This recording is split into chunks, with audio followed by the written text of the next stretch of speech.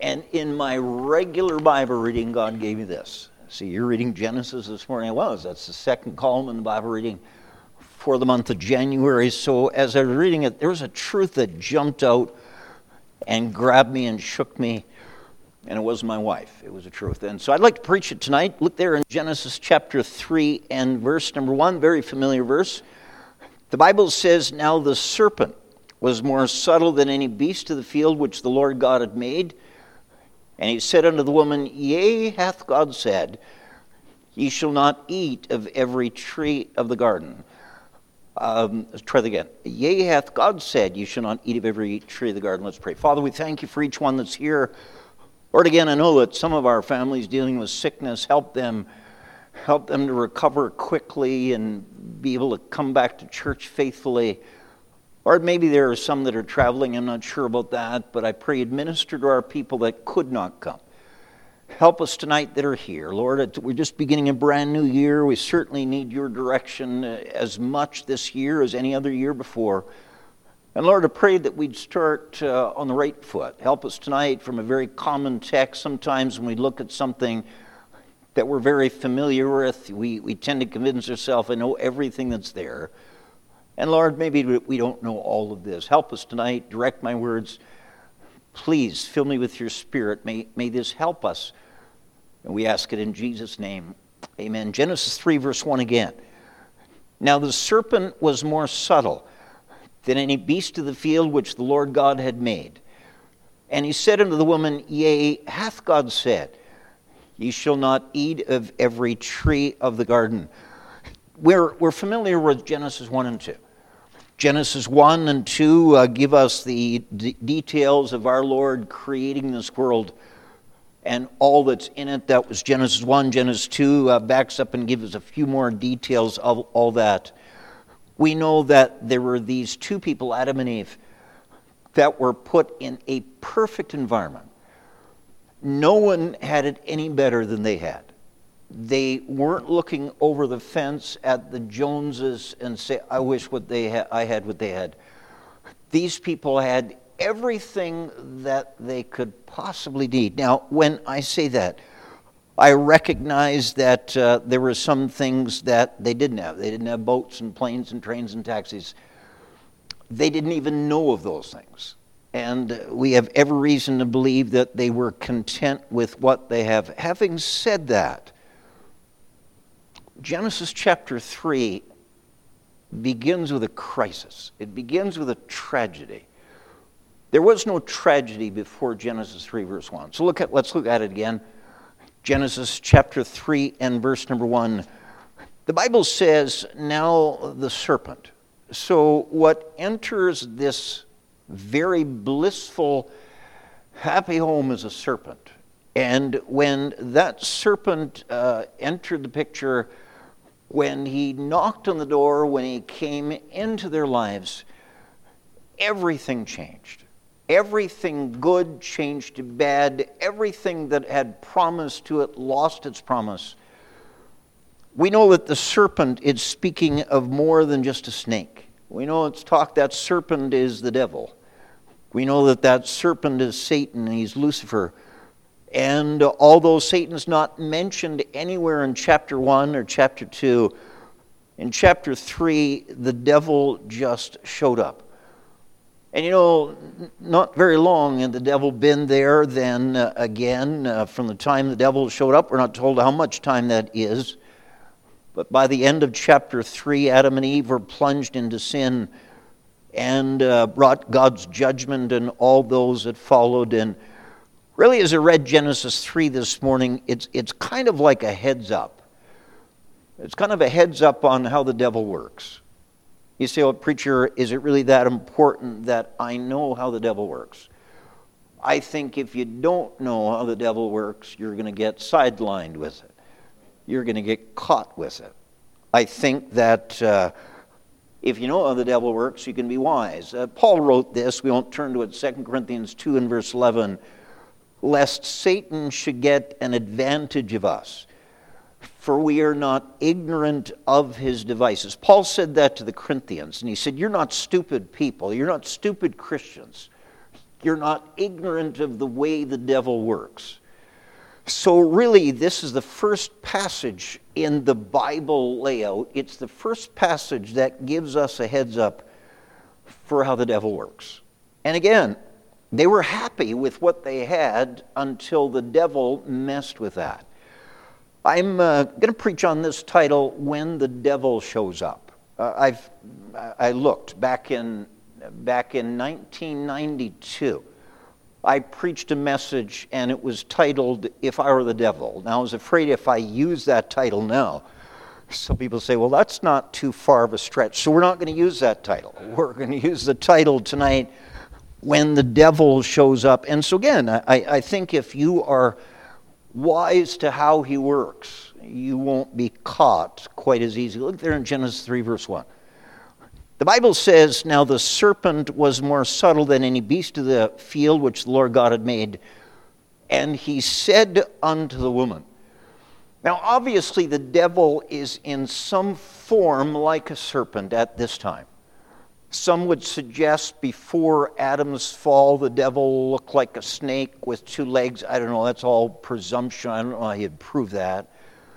But it's pretty obvious that here a serpent is speaking to a woman. And she's not, there is no response like that from Eve to the serpent at all. So although these are the first words that are recorded in our Bible that the devil said to Eve, I would suggest to you that the devil had spoken to Eve before.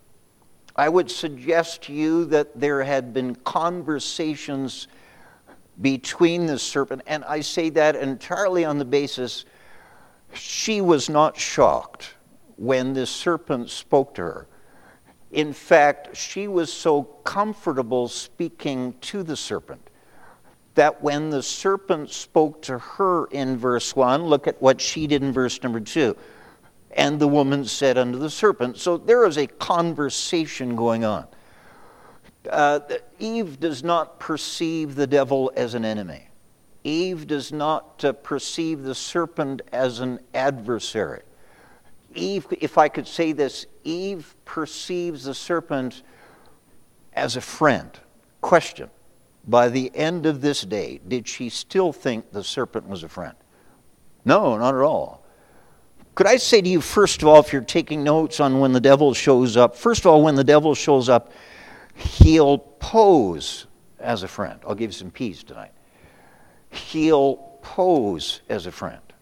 You and I will let down our guard when the devil is trying to make inroads in our life, in our home, in our marriage, in our church. We will be taken off guard because when the devil shows up, first he'll pose as a friend.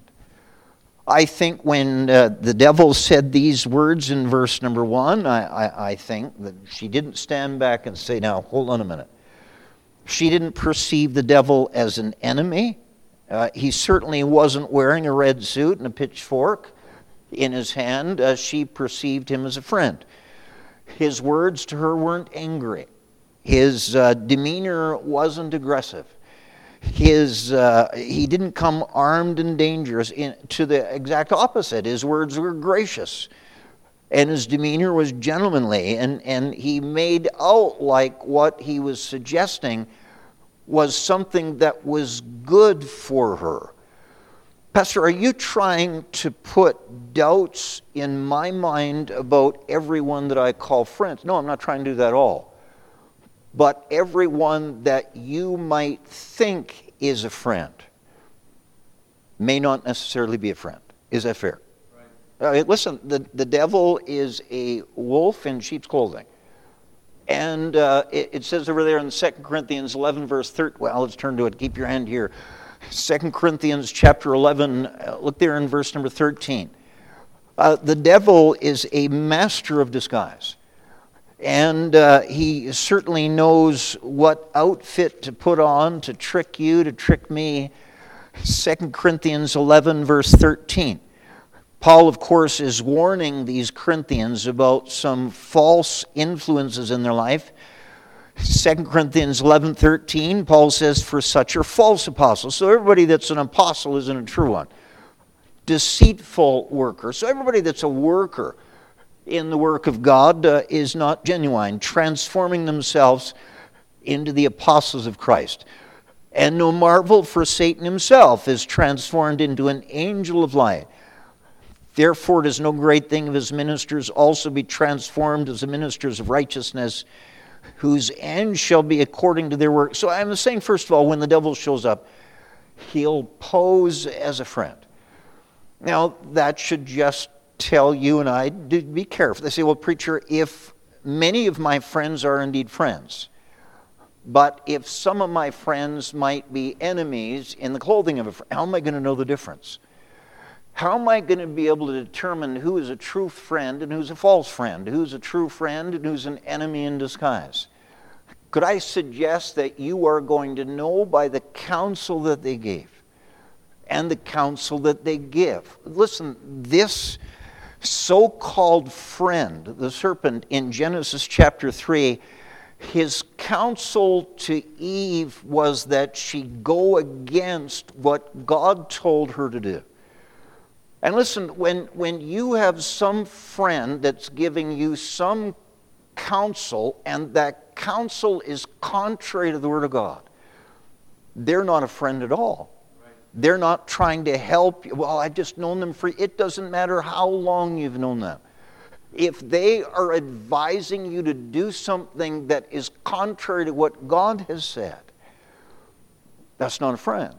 That's the devil working through that. You say, well, that's a terrible thing. Listen, one day Jesus turned to Peter and said, get thee behind me, Satan. Now, we know that Peter wasn't Satan, but we know at that particular moment, Jesus had just said, I'm about to be arrested, tried, nailed to a cross, crucified, died. And Peter rebuked Jesus and said, that is not going to happen to you. And Jesus turned to Peter and said, get thee behind me, Satan. For thou savorest not the things which be of God, but the things that be of men. And so listen, the best of people, even the best of God's people, if they are advising and counseling you against something that God has said, that's not a friend. That's an enemy. So first thing, when the devil shows up, he'll pose as a friend. Now, if they're encouraging you to disobey God, you need to pull away from God. You need to back away from that person. But if they're encouraging to obey God, they're encouraging to get closer to God. The Bible says this, faithful are the wounds of what? Friend. So sometimes a good friend will tell you what you don't want to hear. Sometimes, listen, if I had something here, I have something here, and I'm afraid this Band-Aid's coming off. I'm sorry. If it comes off, there we go. But you know what? If I had crumbs on my face, and you saw it, you don't see it, and you just elbowed the person next and snickered, well, that wouldn't be too much of a friend.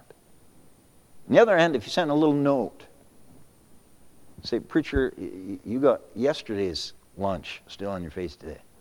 Well, sometimes the words of a friend, they wound you, they hurt, sometimes. The Bible says in that verse, Proverbs 27 verse 4, it says, faithful are the wounds of a friend. Sometimes a friend will wound us to help us. Do you know, but the kisses of an enemy are deceitful. A real friend wouldn't encourage you to abandon God. A real friend wouldn't encourage you to abandon your marriage. A real friend wouldn't encourage you to walk away from your family. A real friend wouldn't encourage you to stop reading your Bible and quit church. That's not a real friend. So if you have a friend that's saying, listen, you don't have to keep going to church. Listen, you can find someone better than that husband, that wife. That's not a friend. That's the devil. And there's plenty of Bible examples. We know that David committed adultery with Bathsheba in 2 Samuel 11. From the best we know, he tried to hide it for a year. 2 Samuel 12, Nathan, his friend, went to David And he pointed out David's sin. Now, I don't know whether you thought about that, but Nathan risked a lot doing that. He risked losing David as his friend. Nathan risked his own life. The king had the power to take his life. I'm saying to you, the first thing when the devil shows up, he'll pose as a friend. That's 2 Samuel 11 and 12. Do you know in 2 Samuel 13, David's oldest son, Amnon has eyes for his stepsister Tamar. And he is starting to have thoughts that are impure thoughts. And he had a friend, Jonadab. And Jonadab said, boy, there's trouble all over your face. What are you thinking about? Well, no, what are you thinking about?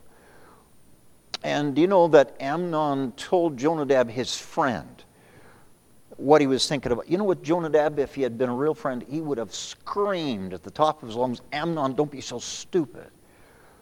But he didn't. And he began to hatch and put together a plan how Amnon could get Tamar.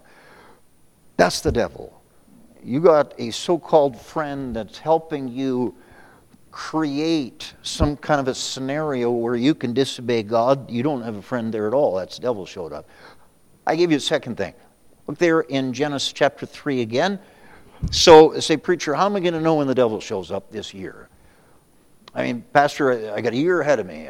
Surely there's going to be a devil, just like there was in the garden. The devil's going to want to mess me up. Well, he's going to pose as a friend. You need to listen real close, kind of advice and counsel he's given. Second thing, look there in Genesis chapter 3 and verse 1. Again, now the serpent was more subtle than any beast of the field which the Lord God had made.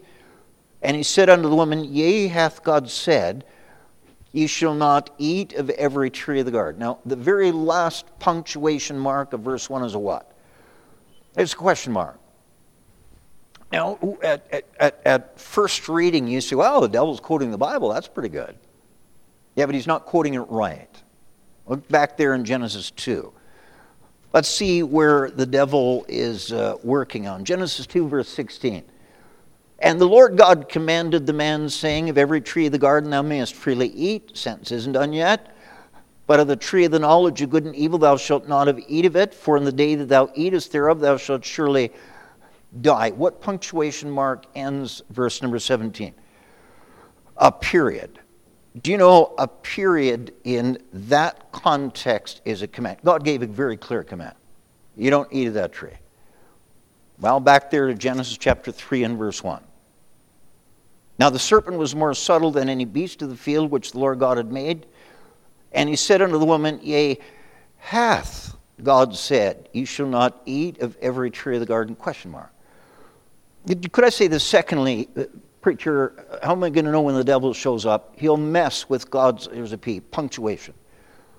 He'll mess with God's punctuation. When God said something and ends it with a period, it's a command. Do you know what the devil was trying to do with a very clear command of God? Change it into a question. The devil wants you to question what God has clearly commanded. And aren't we living in a generation now where people, and even Christian people, are making a question out of everything that God gave as a command? God said, read the Word of God. Well, why do I have to read it? How often do I have to read it? Why is it such a big deal to read it? Why is it so important? You are doing exactly what the devil did. You are making a question out of what God said was a command. You see, preacher, is there that big of a difference between a period and a question mark? Absolutely. If it's a period, it's a command that needs to be obeyed. If it's a question mark, it's a discussion that needs to be debated. And she was debating with the enemy of her soul about something that God had so clearly commanded. I wonder, in your mind, and we're not looking for answers, what is it that you're questioning? that God has so clearly commended. We'll back up and look at this world. You know, God made genders very clear. No question in the Bible. In the Bible it says God, male and female created he them. There's no question about that. There's no question mark on that statement. That statement, Genesis 1:27, ended with a period. Isn't it true that this generation has now made a question mark on it? Is there really male and female? Could there somehow? No. Don't even go down that road to talk about. But that's the devil. I say the second thing, the devil will mess with God's punctuation. God's made it very clear about marriage. God made it clear the need to be married. God made it clear who you marry. God made it clear how long we marry. None of that's a shock to us because we know the periods at the end of those statements. But you know, this world has now made a question mark about that. Well, why is it so important to get married? What's wrong with just living together? What do you mean it's got to be man and well, come on. We read the Brother Paulician's letter there from Uruguay, and he said for 200 years in Uruguay, it's been entrenched in the Uruguayan law that infidelity and unfaithfulness to a husband and none of that's questioned. If you follow God, there's no question about what God's plan is. I'm saying the second thing, you'll know when the devil shows up, when he'll mess with God's punctuation. God's pretty clear about church. It's important, the kind of church. And the Bible says, not forsaking the assembling of ourselves together. But you know, that verse ended with a period, not a question mark. Well, what kind of church? What kind of churches did Paul start? I'm saying to you, the second way you'll know when the devil shows up is he'll mess with God's punctuation. And if your crowd, the people that you hang out with, if our crowd is the crowd that's questioning God, questioning genders, questioning marriage, questioning the Bible, questioning church, the devil's somewhere in that crowd. I give you the third thing quickly. Look there in Genesis chapter 3 and verse 5. Genesis 3 and verse 5, devil speaking here, for God doth know that in the day that ye eat thereof, then your eyes shall be open, and ye shall be as gods, knowing good and evil. I think that you'd agree with me that Adam and Eve had a perfect environment. Now, I know that they didn't have some things that we think are so necessary. They didn't have automobiles, and they didn't live on 20th floor presidential suites, and they didn't have bank accounts overflowing, and they didn't have golf clubs, and they didn't have 60-inch flat-screen TVs. And I know that some people would convince themselves I could not be happy, but they had everything that God felt they needed. So you know what the devil's plan now is? To make them dissatisfied with what they have, and dissatisfied because they don't also have this. And so look again at verse 5. Look at how he talks to her to create dissatisfaction in her. For God doth know that in the day ye eat thereof, then your eyes shall be opened. Well, the insinuation is he's suggesting, Eve, your eyes are closed. You're not allowed to see everything. And if you'll just follow my advice, then you'll see so much more. And that's still what the devil is trying to do to trip you and me up. He is trying to convince us we'd be so much happier if we could just see more. See more places, see more fun. That was the first thing. The second thing, keep reading there in verse 5. Then your eyes shall be open, and ye shall be as gods. Well, now it's not see more, it's be more. Man, you could be a god. And Eve's wheels start turning, and she said, well, every day I talk to God, but you mean I could be a god? The devil is trying to make her dissatisfied with what she's got. And to do that, he's saying, listen, I got a way that you could see more. I got a way that you could be more. Then look at the end of verse number 5. End of verse number 5. And you shall be as gods, knowing good and evil. So he says, you could know more. And folks, those are still the tricks that the devil uses. Do you want to see more? You are just not seeing everything that there is to see in this world. Do you want to be more? Listen, you're just a little peon that puts a little part in an engine block that goes 24 hours. Don't you want to be more than that? And then, don't you want to know more? Oh, wouldn't it be great to know everything that there is? I doubt it. The Bible says, be wise concerning that which is good and simple concerning evil. And so the third thing, the devil shows up. We've already seen when the devil shows up, he'll pose as a friend.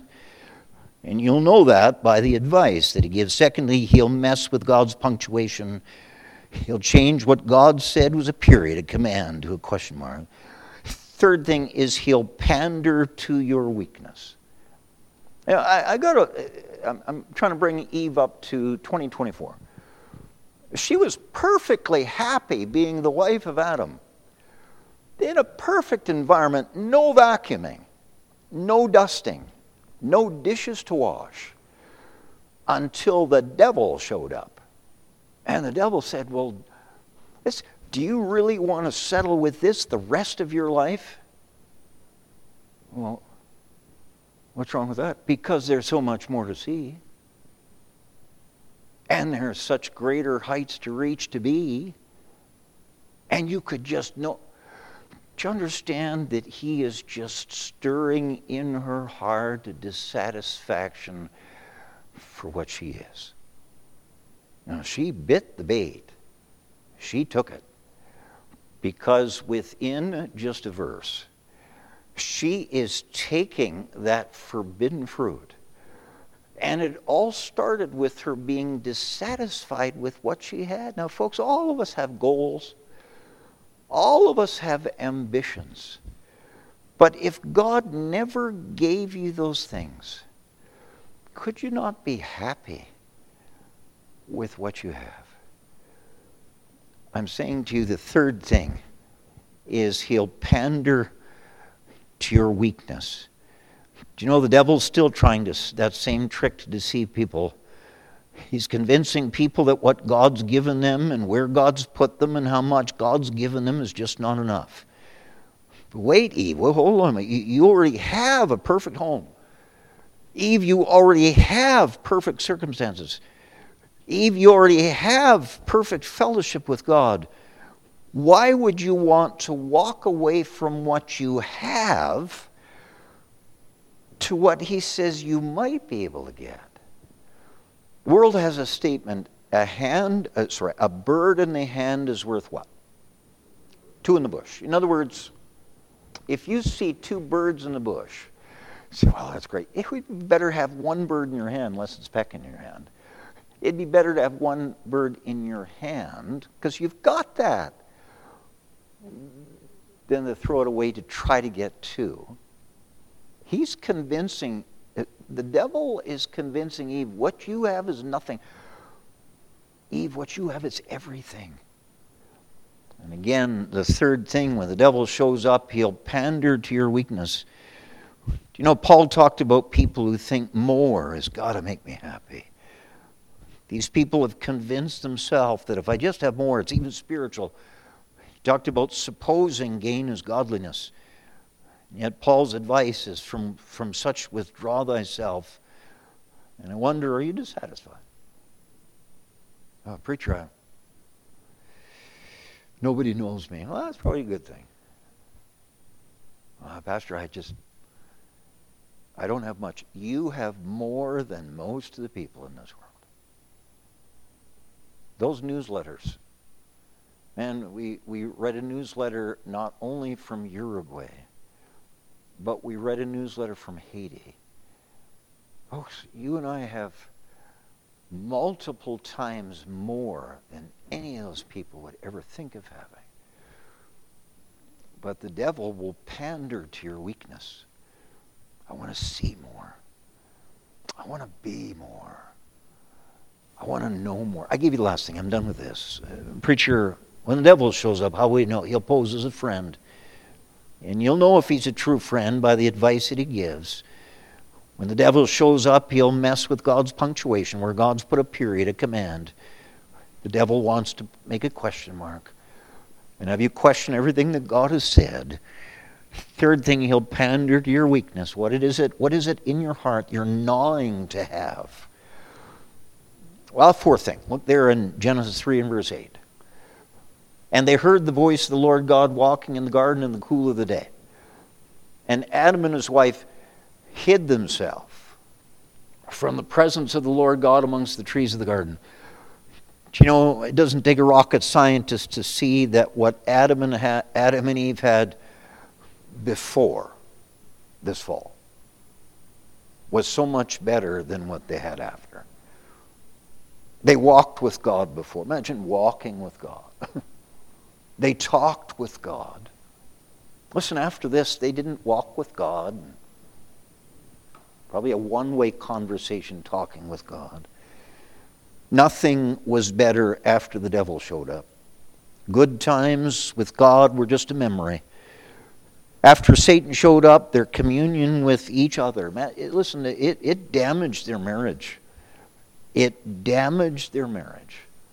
I mean, he was accusing her, it's her fault. And she was accusing the serpent, it's the serpent's fault. That marriage was not the same. It damaged their walk with God. I say the fourth thing, when the devil shows up, he'll part you from God. You know what ought to be the desire of every heart? Lord, I want to get closer to you. Lord, I just want to know you more. God, I want to please you. God, whatever is in here that doesn't please you, Lord, help, give me the victory. When the devil shows up, he'll part you from God. Listen, after the devil showed up, they weren't waiting to hear God's voice in the cool of the day. They were hiding. That little shenanigan the devil pulled didn't get them closer to God. The devil promised much, but delivered little. And I wonder, we have a year ahead, and I have about a minute left. We have a year ahead. And just as much as the devil made his way into that perfect garden and began to stir dissatisfaction in their hearts, they just weren't happy with what they had. And so they just had to find something better, be something better, know so much more. When it was all done, you know when they were driven out of that garden, that they looked at each other and said, oh, if we could only back up time. But folks, you can't back up time. And they were out of that garden, never to return. And God's a forgiving God, and God's a gracious God. But I'll tell you what, there are some things that can't be undone. So where is it that God said something clear in the Word of God, and you're questioning it? It's not wise to question the Lord. I read this. I'm done. Do you know that?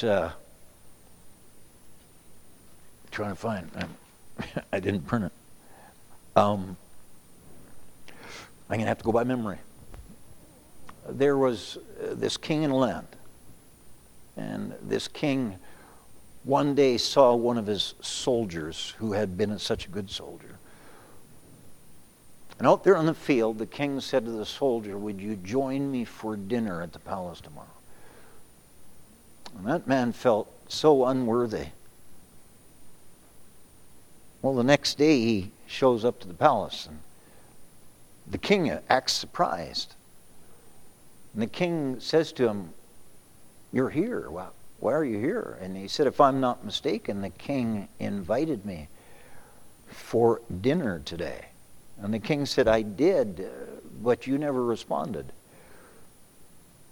And that man said the wisest statement, according to the king, that he'd ever said in his life.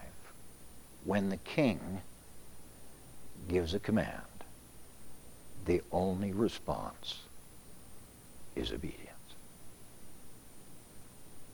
If you're trying to convince God that what He's given you is not enough.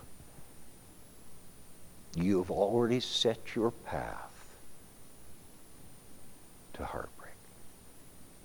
Folks, the answer this year is, Lord, if you said it, and there's a period at the end of that sentence, I have no right to put a question mark. I'm happy with what you've given me. May I please you in all that I do. Let's